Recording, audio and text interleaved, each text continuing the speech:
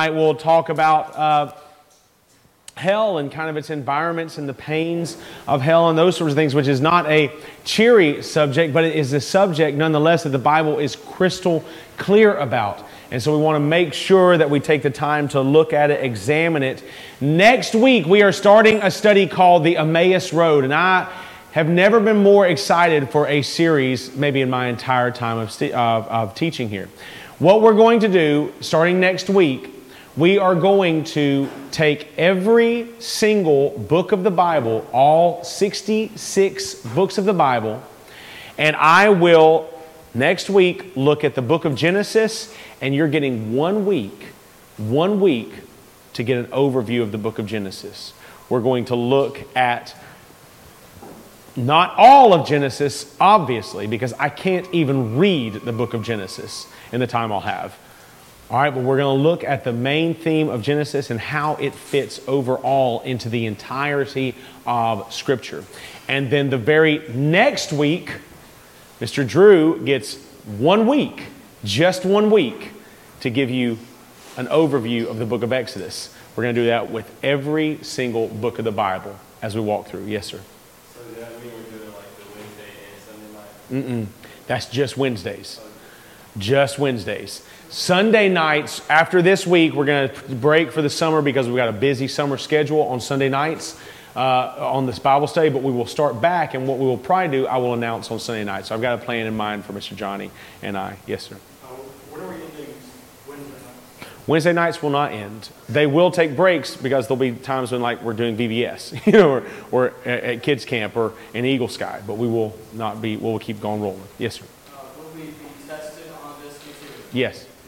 There will be a test, and if you fail, there will be weeping and gnashing of teeth. Oh, it's even worse than that, pal. It's even worse than that. All right. You and your long hair will be condemned in a way that you don't want to sense people.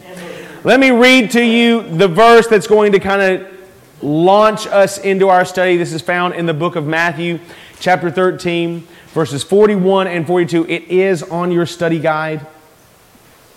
It just says this, and this is Jesus talking, by the way. The Son of Man will send His angels. They will gather out of His kingdom all causes of sin and all lawbreakers and throw them into the fiery furnace. In that place there will be weeping and gnashing of teeth. Weeping and gnashing of teeth. That's a terrible thing to think of. When you think of gnashing teeth, what comes to your mind?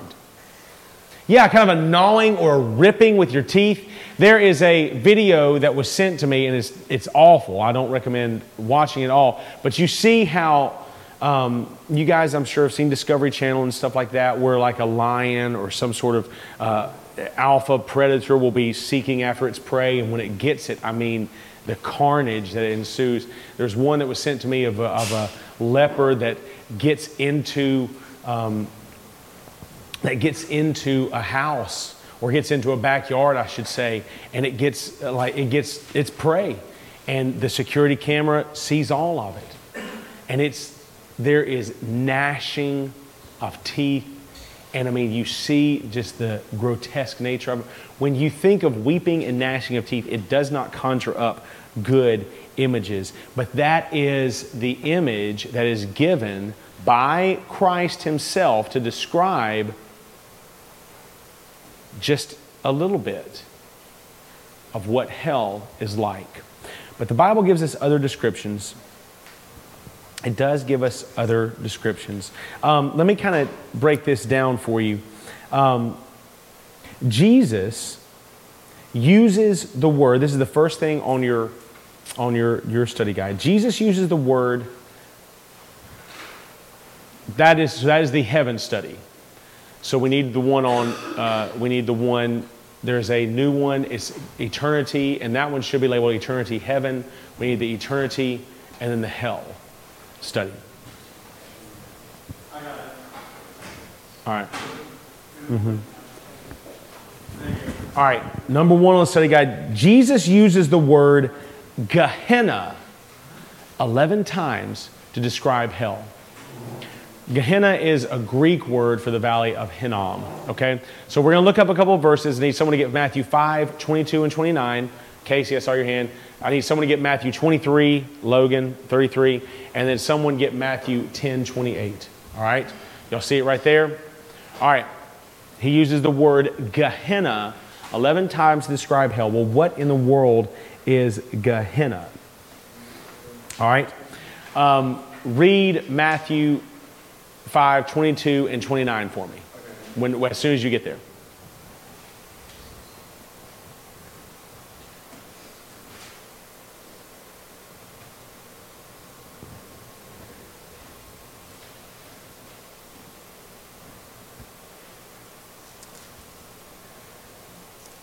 For I tell you, everyone who is angry with his brother will be subject to judgment, and whoever says to his brother, fool, will be subject to this Sanhedrin. But whoever says you moron will be subject to hellfire. And that word hell there is from Gehenna. Go ahead and go to verse 29 as well.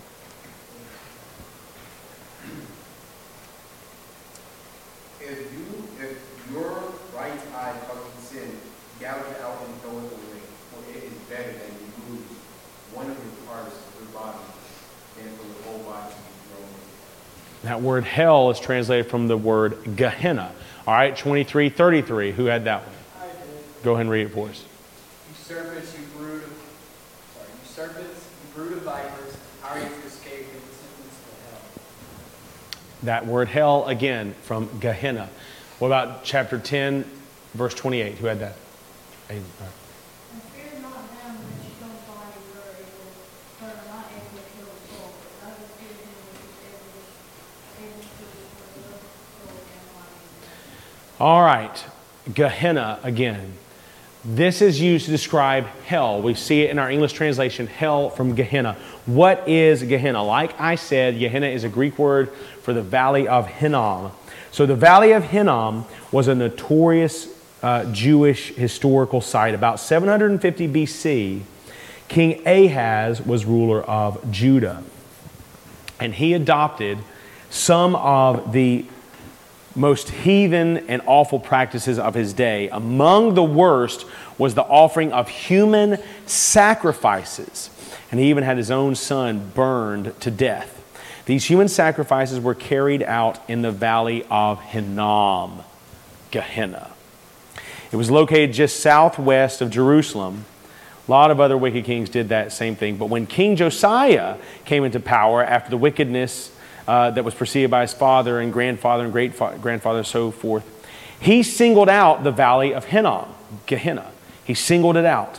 He turned it into a public rubbish dump in which all the waste and all the filth of Jerusalem was poured out. Later, the bodies of animals and even corpses of criminals were flung there to rot and to burn.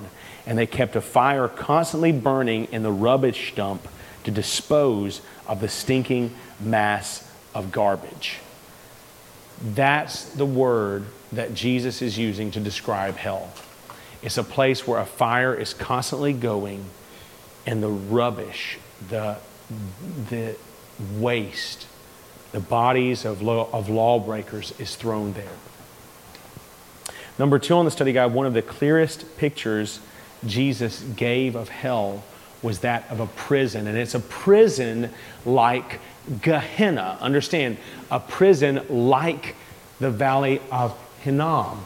All right? So someone get Matthew 18, 34, and 35. Who's got that? I need this to be quick. Who's got it? Who's got it? Thank you, Josiah. Luke 12, 57 through 59. Logan. Aiden, I want you to get Jude 6 and 7. And who's got 2 Peter? Casey, you get 2 Peter 2, 4 through 9. All right, this is a prison. Jesus gives the picture of a prison, okay? It's a prison like Gehenna. Remember, Jesus used that term 11 times to describe it. Let's hear Matthew 18, 34 and 35. And because he was angry, his master handed him over to the jailers to be tortured until he could pay everything that was owed. So also my heavenly Father will do to you unless every one of you forgives his brother or sister from your heart. Handed over to repay every bit of debt that you owe. What is it called when you're thrown into prison? You are paying your debt to society. The same way Christ is using an illustration there, saying you'll be handed over to God and you will pay your debt. And since you've committed a crime against God, that's an infinite crime. Therefore, your punishment is infinite. Luke chapter 12, 57 through 59. Who had that one? And why do you not judge for yourselves what is right? As you go with your accuser before the magistrate, make an effort to settle with him on the way, lest he drag you to the judge, and the judge hand you over to the officer. The officer puts you in prison. I tell you, you will never get out of here until you have paid the very last penny. Understand this, guys. Jesus is giving another illustration here. It's a prison. This makes sense, right? If we are sinners, then we have broken God's what? Law. Lawbreakers here are sent to where? Prison. It would make sense that God has a prison for lawbreakers against His law. This makes sense. But it's a prison like Gehenna. It's not a prison like with bars. It's a dump. It's a waste where those lawbreakers' bodies are thrown to burn. Other New Testament writers spoke of the lost as being in prison. Jude 6 and 7. Who had that? Go for it. And the angels which kept not their first estate, but what their own habitation, and Enoch returned, and everlasting cave under darkness, under the darkness of a great day. He passed out into Noah, and the cities that were in their time, giving themselves over to fornication, and men after spirit flesh. I set forth for example, suffering the vengeance of the Son of God. A prison. And not just an eternal prison. And then he saws an eternal fire like Gehenna. 2 Peter 2, 4 through 9. Who had that one? For God did spare the angels who sinned, but threw them down into Tartarus, and delivered them to be kept in chains in darkness until judgment. And if He did spare the ancient world, but protected Noah, a creature of righteousness, and 7 others, who He brought a flood on the world that went out. And if He reduced the cities of Sodom and Gomorrah to ashes and condemned them to ruin, making them an example of those who were going to be ungodly. And if He rescued righteous law, distressed by unrestrained behavior of immoral, for as he led among righteousness, man tormented himself day by day with the law, that he exalts Jesus on earth. Then the Lord, who knows how to rescue the godly with cause and keep the unrighteous from coming, until the day of judgment. Yeah. It's an eternal place of judgment. It's a prison. It's a torment. So we've got a couple of illustrations that Christ Himself has given us. A rubbish dump where even the bodies of criminals were thrown to burn. We've got a prison, an eternal prison, one where you will not ever escape. The other New Testament writers write about these things, but the Bible's most frequent description of hell, this is number 3, is that of fire. How many of you ever burned yourself before? How many of you ever burned yourself like bad before? Has anybody ever burned yourself bad before? When I was little, and this was not a fire, but when I was little, my mom told me not to touch the iron that she left. You know what I did? I touched the iron. You want to know why? Because I was a dummy. Because I am a goober. I touched the iron and it burned. All right? You've got to understand this is a prison that you were thrown into because you are a lawbreaker and because you have wasted everything about your life. You are thrown into this, and it describes you in absolute fire.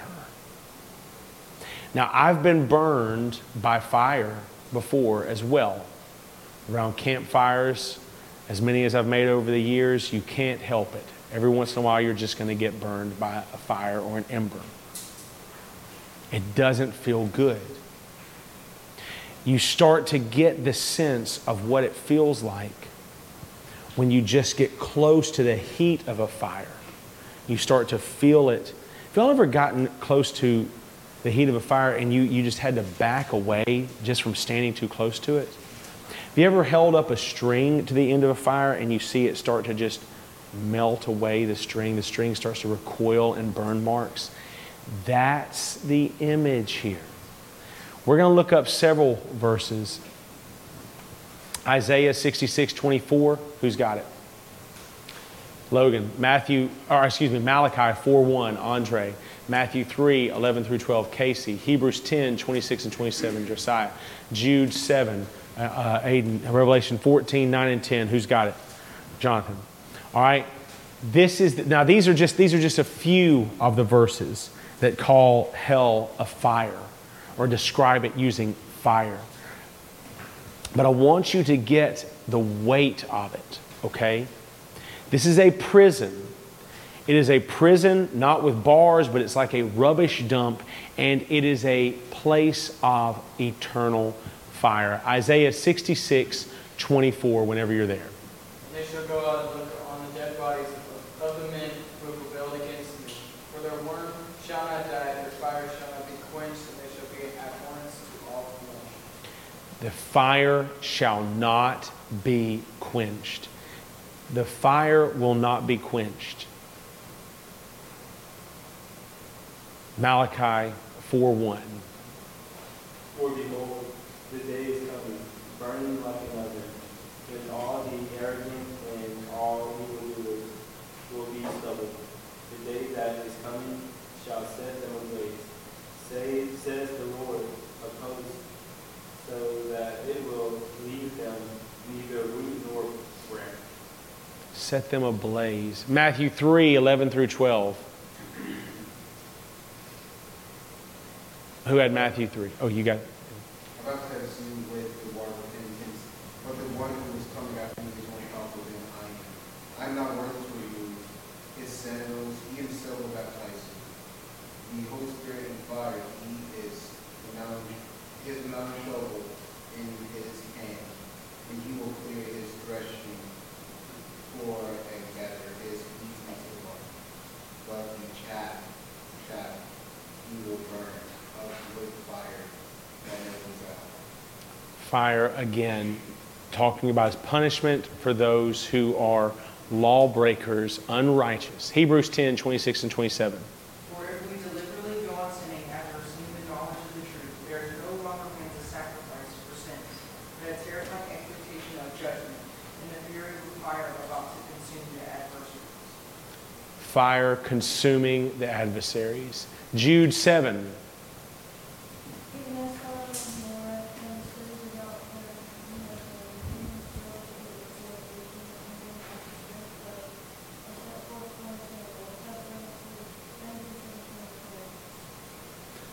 Fire, fire. Revelation 14:9 and 10.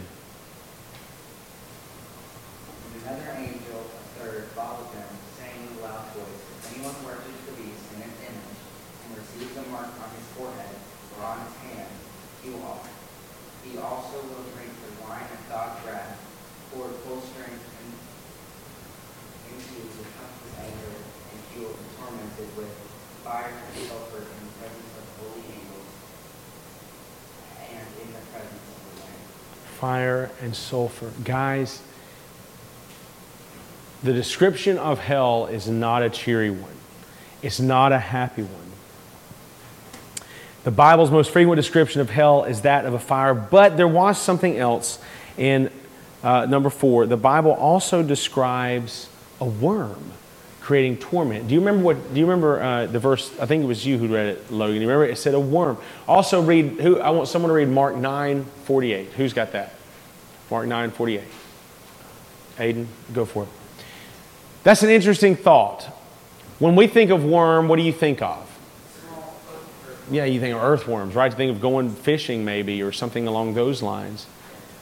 That's not the kind of worm that we're talking about. In ancient times, sometimes, well, and even in our literature we'll have today, in The Hobbit, a book which is obviously just a fantasy, it describes a dragon as a worm. Smaug is described as a worm. That's not the imagery yet there, or that's not the imagery there either. So what is this worm? Mark 9:48. Read it for us when you get there.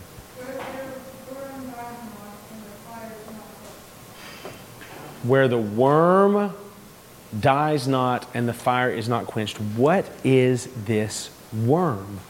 What is it? Well, so far as the vital clue, all right, I think, about what this means seems to be in the different way he spoke of the fire and the worm. Notice he does not speak of the worm like he says the fire. He says their worm. Their worm does not die, and the fire is not quenched. This suggests it's a part of their suffering that is internal, rather than something that is external happening to them. When we looked at being thrown into the dump, that's an external thing. When we looked at the prison, that's an external thing that you're put into. The fire, that's an external pain. This worm is their worm. Thomas Vincent put it this way: not only will the unbeliever be in hell, but hell will be in him too. If this is the case, it suggests that the worm refers to a sinner's conscience. In hell, the wicked will have a capacity for suffering far beyond any they have on earth, and where their consciences will be their worst tormentors. Conscience will make the sinner aware that he deliberately, freely, and gladly chose the lifestyle that led him to hell. They'll finally face the truth that they deserve all of this. And there will be no rest, day or night. There's no way you can sleep. There's no way you can breathe easy. You're in absolute torment day and night, Revelation 14:11 tells us. And your conscience is constantly telling you, you chose this. This is what you wanted. This was your desire. Closely linked to the truth that the conscience will endlessly gnaw at a sinner's soul is the shame and the contempt they'll have. Every evil deed and missed opportunity will be remembered and cause endless remorse and shame. Sinners in hell will have company, but they will have there'll be others in hell, but they'll have no sympathy, because all those in hell will be suffering the same thing and will realize exactly what they've done. Number 5, the single greatest factor that makes hell to be hell is the presence of God. Now hold on a minute, wait, stop, pump the brakes. Let's quit right there. You're saying that the presence of God is in hell. Hold on a moment. God's in heaven. What on earth do you mean to tell me that He is in hell? I mean to tell you that the Bible tells us the presence of God is in hell. Someone bravely read Isaiah chapter 30, verse 33 for me.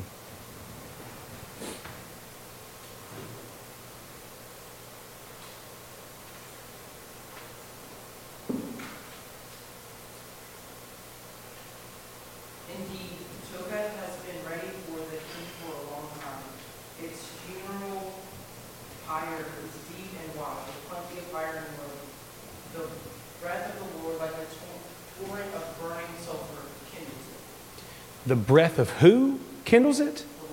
The breath of the Lord kindles the fire. The breath of the Lord kindles the fire. For those of you who've made a campfire before, a lot of times you get the ashes going and you get down low and you put your mouth close to it, and what do? You blow on it. Why? Because it kindles the flames. It brings the flames up. And for us, we understand that it's because we add oxygen to it. For hell, the breath of the Lord brings the wrath. The single greatest factor that makes hell to be hell is the presence of God. Why is that a good thing? I thought God was good. Why would He be in hell? Why could He be there? Why would He be there? Why? Why do you think, guys? Yeah. Because it's sin against Him, so it'd be only right that He's the one who does the punishment. That's right. It's sin against Him. So it is right that He would do the punishment. What were you going to say, Logan? So, something very similar to that? I was going to say that you said that it's the kindling of the wrath that comes before God is the only one who has the authority to distribute the wrath. That's right. He's the only one who's in the position to do it. It's not going to be the devil poking you with a pitchfork like we've seen all these cartoons. That's not the imagery. No. The devil is going to be suffering in hell as well for all of eternity. But it will be God who is bringing the wrath. Number 6, hell is not separation from God. If God's in hell, then hell is not separation from God. Someone read Matthew 25:41. Who wants that one? I'm going to assign it. Thank you, Jonathan. Matthew 25:41. Someone get 2 Thessalonians 1:9. Thank you, Andre, for getting 2 Thessalonians 1:9. I'm picking on other people too as well. So, all right. Hell is not separation from God. God is there. We've discussed before that God is omnipresent, that He's everywhere. We've already discussed that. If there was a place that you could go where God was not, then He would not be omnipresent, and He would not be God. God is in hell. Matthew 25:41. Read that for me when you're there. Then He will say to those on His left, "Depart from me, you cursed, into the eternal fire prepared for the devils and his angels." Okay. Some people will sit there and say, wait a minute, wait. Depart from me. Depart from me is what God says there. Depart from me. That means that He's not there. You're being sent to a place where He's not. What about 2 Thessalonians 1:9? They will suffer the punishment of eternal destruction away from the presence of the Lord and from the glory of His might. There are many who sit there and say, wait a moment, hold on. That's not correct. Those verses say that we're departing, that we're away from the presence of the Lord. But hell is not separation from God in the way that we think of separation. When we think of separation, this is the way we think of it.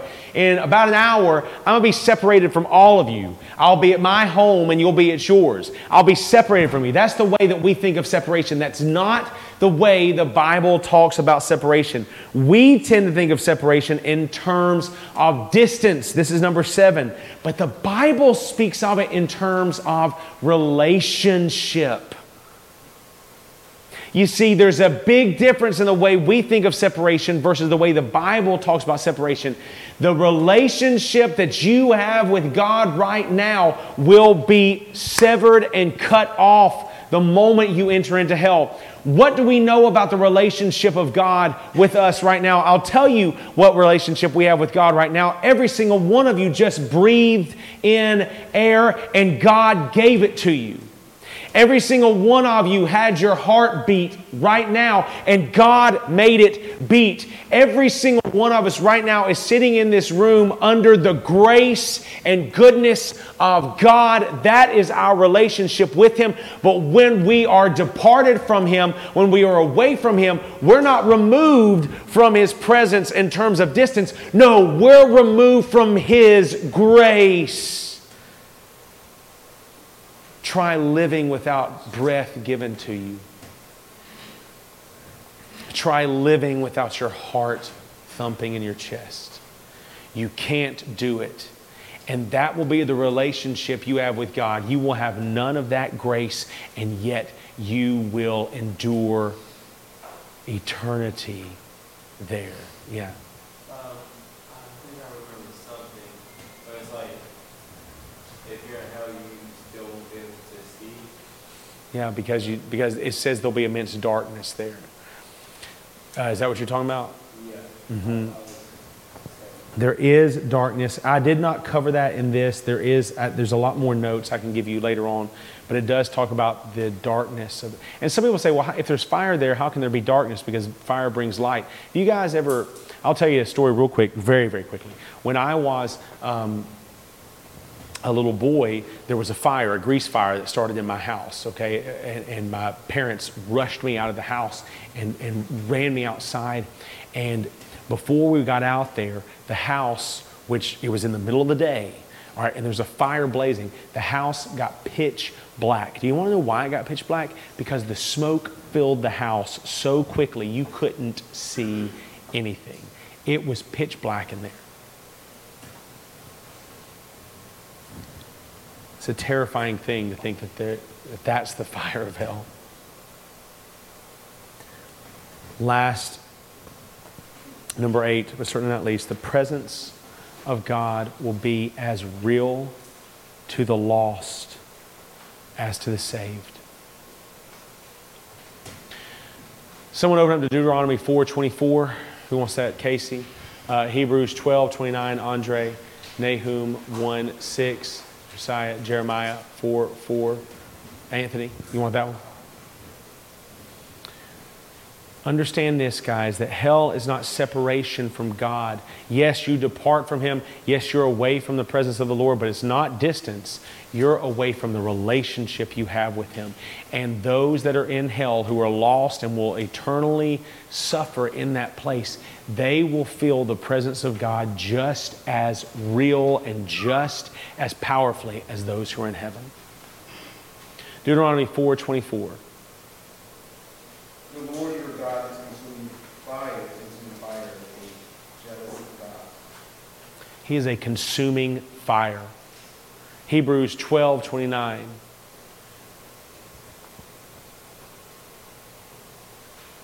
For our God is a consuming fire. There it is again. He is a consuming fire. Nahum 1:6. Who can withstand his Indignation. Yeah, that's okay. Who can endure his burning anger?